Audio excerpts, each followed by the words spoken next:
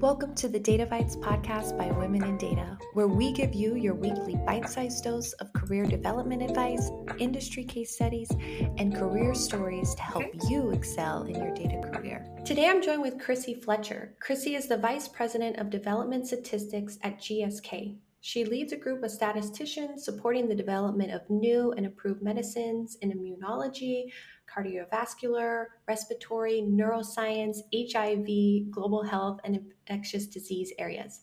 She's also actively engaged in statistical societies, pharmaceutical trade associations, and initiatives relating to the pharmaceutical industry. She is the chair of PSI, a council member of EFSPI, and a member of various European and international special interest groups. Chrissy is also a chartered statistician for the Royal Statistical Society. I'm really looking forward to this conversation. Thanks so much for joining us today, Chrissy. Thank you. So I want to just get started and dive right in with some examples and use cases in regards to how you're using the advancements in data and AI in the pharmaceuticals industry. Great question. There have been a number of advances in the use of data and AI. I think there's been a tremendous efforts to increase access to clinical trial data. And this is important because then clinical researchers are able to address more clinical questions and explore more medical insights into the data that we already have. But at the same time, there's been a focus on big data and in particular electronic data, so electronic health records. So an increasing proportion of our medical research now is conducted in what's called real world evidence, which is collected from patients in clinical practice. And in full adherence with data privacy regulations, we use anonymized electronic healthcare records to really increase the power of our clinical research into, for example, how are we using existing therapies? Who are the most patients who are going to benefit from our treatments? Where are the unmet medical needs, for example? And in recent years, there's been a big evolution in biology and genetics. And this is also changing the paradigm of where to develop new treatments. So we're really targeting where to go after in terms of, again, the unmet medical need. So with more data becomes more sort of troubles and more and sort of data sources to work. But that's where the role of AI and machine learning comes in. And I think in pharma, we're really trying to embrace the role of AI and ML across the whole drug development lifecycle.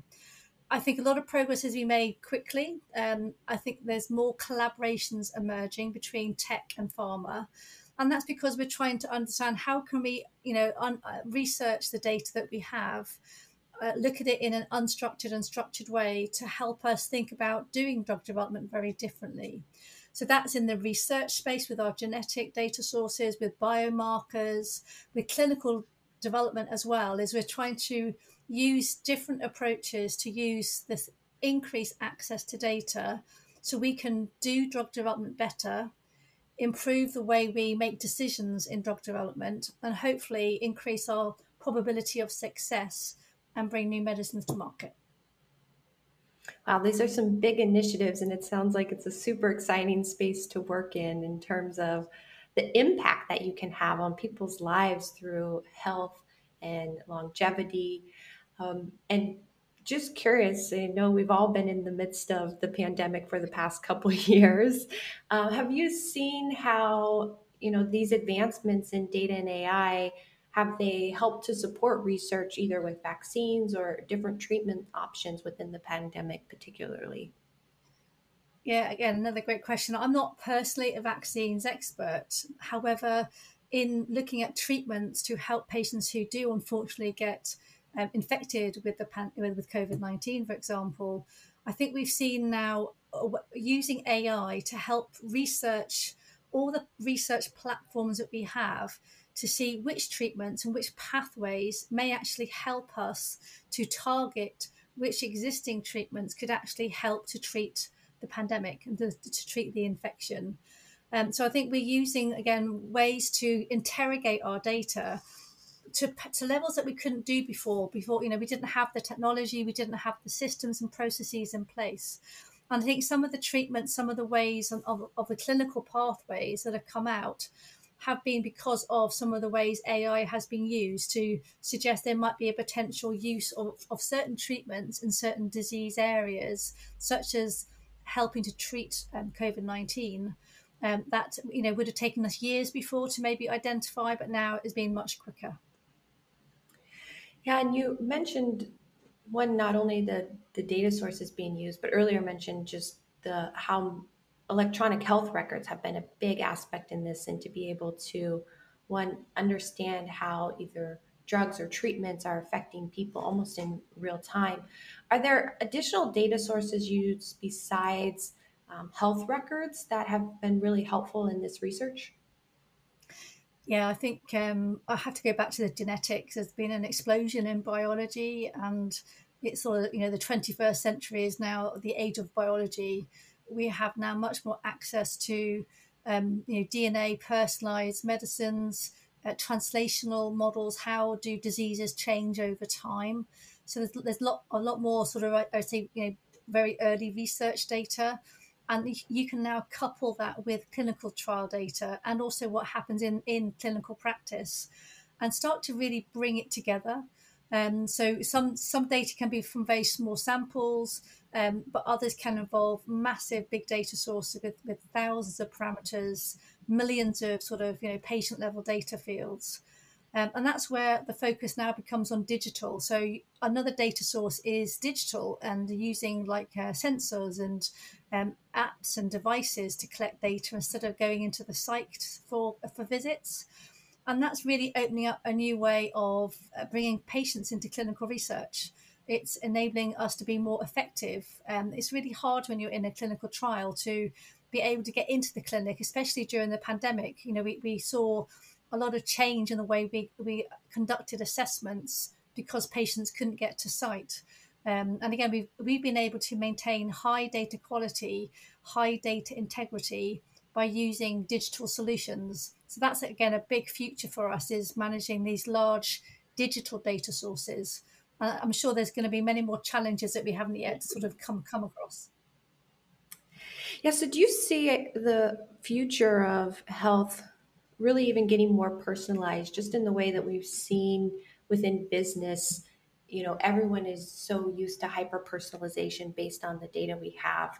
I mean, do you envision a world where you go into a medical office and they have your DNA and are prescribing, different drugs or treatments based on your DNA, and at that level, do you see it going in that direction as well?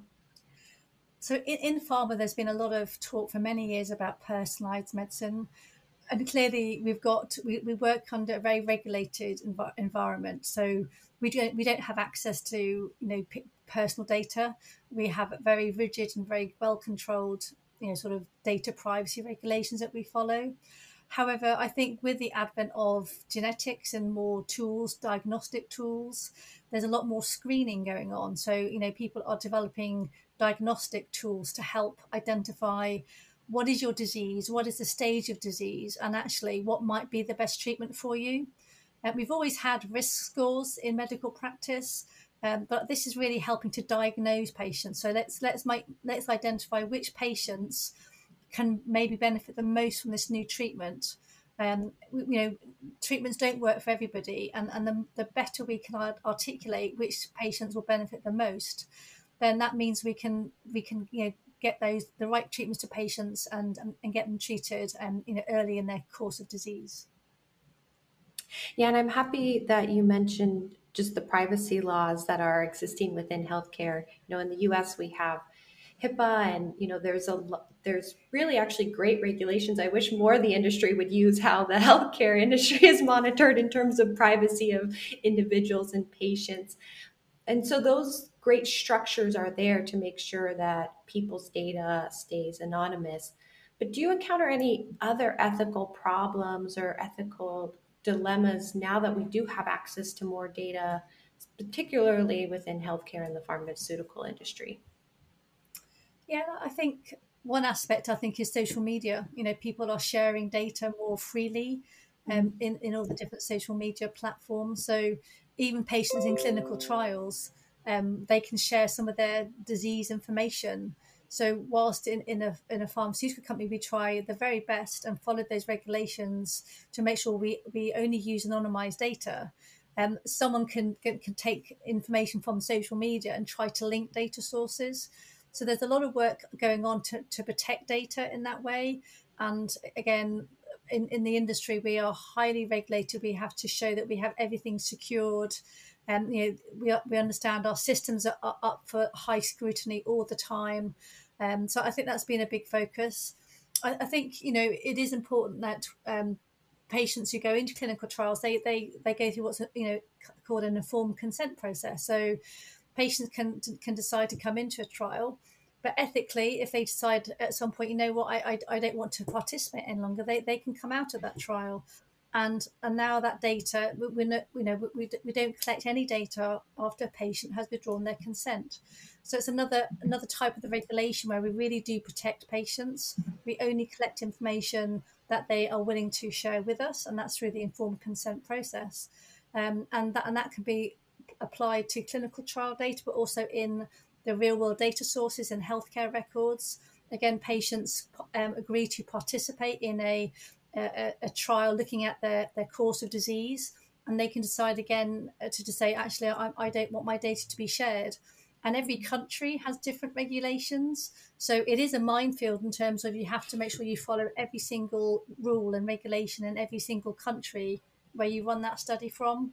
Again, we have great people whose job is to protect that and make sure that we are adherents to those regulations. But it's another example of we have to make sure that we only use data that we are allowed access to. Yeah, do you think then there's a need for almost like a global policy, especially given factors now like the pandemic, where it did have an effect at a global scale, and people from all around the world were studying, researching. Do you find that some of the regulation for emergency instances slows things down, or how it works today is ideal in terms of making sure we have the right barrier set up for the privacy and protection of individuals? So a couple of years ago, there was a new regulation globally that came out, the Global Data Privacy Regulation, and that has really set the standard internationally. So that did happen, and we are now adhering to that global standard. What the pandemic has done, though, it has brought researchers together to share data. So we've also been on a data sharing journey for many years in pharma. And we have been criticised in the past for not sharing data. But the pandemic actually enabled many sponsors to actually come together. There's been an innovation in clinical trial design where we can now study many treatments together in the same trial. And as a statistician, that's where we can help to accelerate evidence generation and test different treatments together. And that's where people have actually come together for the benefit of the pandemic to see if we could escalate and accelerate to identify which treatments could actually work. And that might be, can we use an existing treatment? And what, again, the clinical pathways that might enable that to be a potential option. And also new antibodies in the making, new treatments, oral and injectables. But they are thoroughly tested in clinical trials. But the pandemic has shown that we do need to work together. And I think there's been lots more collaboration in that regard. Yes, one of the positives of this terrible pandemic, and hopefully we'll take all the lessons we can learn through this experience and and be more well prepared for hopefully the next time if it happens again. So, but switching gears a little bit, would love to dive into your story and understand a little bit more about how you found yourself in this role you are today. I know you have a background in statistics, but would love to know how you found your love for statistics and then found yourself in the pharmaceutical industry. Thank you. I've now worked in the industry for 30 years, and I am sort of a drug developer, but my expertise lies in statistics. I've always had a love for maths, and I think from an early age at school, I just really was not a maths geek, but I just loved numbers. It came naturally to me. I was lucky to do a statistics focused degree and an A levels in the UK, which really opened my eyes to just the power of statistics and sort of a very scientific approach to what's the question, research question being posed, what's my hypothesis, going to collect some data. So very sort of very scientific, running an experiment, running a clinical trial, and then analysing that data. And I really enjoyed it. There's been significant change in the industry from when I first started, and now graduates coming through, have got very much more focus on data science. They have a very high aptitude for technology and different statistical tools that are available. And the role has changed. I think years ago, people were maybe, we were seen as experts and brought to the table when we were needed, maybe a little bit introverted, quiet background type roles. Whereas now we need to be more extrovert, we need to have a very strong voice at the table, and we're here to influence the drug development strategy, in particular, helping to make quantitative decisions. So can we use our data in our clinical trials, in our research, in our labs, and what's the best way forward, and putting probabilities of success around that. It has been a long journey for me. I'm certainly not over. I've got a love for, still a high passion for being a statistician. I'm very well connected, as you said at the start, in industry forums, and I've really enjoyed sort of giving back to the stats community what I've learned myself as a statistician. So there's a variety of different statistical communities, industry forums, where that really has helped me to see the bigger picture. So as a drug developer, what is going on, in industry? What do I see in my company? What are other people doing in other companies? And I've learned that it's really good to see that bigger picture, to be connected. There's a high value in networking within the company and outside the company. And I always tell friends and colleagues, it's really, I've been very fortunate to work in a career which has the patient at the centre. So everything we do has an impact in medical research. So what a great thing to say that you work for. I've learned a lot in my career. I still learn every day. So I'm constantly being challenged. And I think that's one of the benefits of, if you're not feeling challenged, why is that? And I would ask you to be curious, to keep learning and to keep growing and try new roles. There's the industry now has a lot more roles, irrespective of your background. There's lots of roles you can move around in. Again, it's ability to be strategic, add value, and again, at the end of the day, enjoy what you do. Yeah, a couple key recommendations there. I love that you called out the need for individuals working in statistics and technology space today to be a little bit more extroverted, right? To make sure they have a seat at the table and a voice, because this is so important and that voice needs to be heard. But as you mentioned, a lot of us enter this industry because we like to be behind the scenes a little bit more. So any recommendations for those in terms of who struggle a little bit more with maybe providing those really strong recommendations at the end of their analysis and making sure their voice is heard? How did you grow that skill?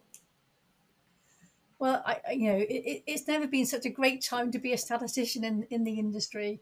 And I think what it takes is a diverse team to develop new medicines. So whatever you join and whatever your specialism, whatever expertise you have, and you can join research, you can join development, you can join operations, commercial or corporate. Every person makes a difference. And I think what I've found, sort of tremendously rewarding, but also humbling, is that you are part of a team that will change the lives of patients. So as statisticians, with our data science backgrounds, we have to overcome that, maybe not wanting to come forward, but we have really good value to bring to the table.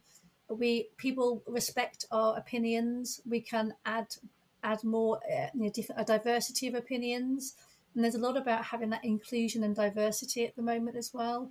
We respect different opinions, but we need to come to consensus. And we can, I think the way our minds work, our logical way of working, we can put things together and we can help the teams to make the best decisions and make sure that we've got the data we need to make those best decisions. So for me, it's a huge opportunity to make a difference every day, really.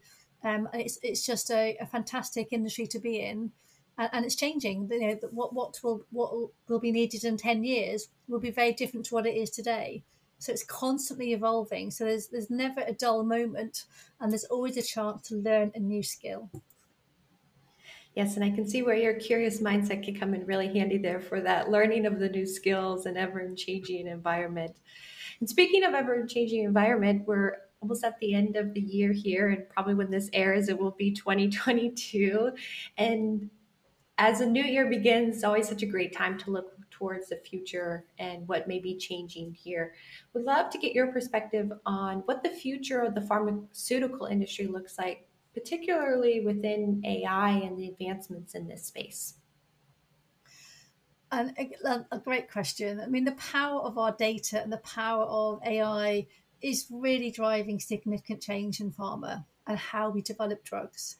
I think what used to be considered impossible because of, we didn't have the technology or the systems or the processes, or it just took too long, that's all gone now. And a lot of things are now possible because of advances in the way we have access to data.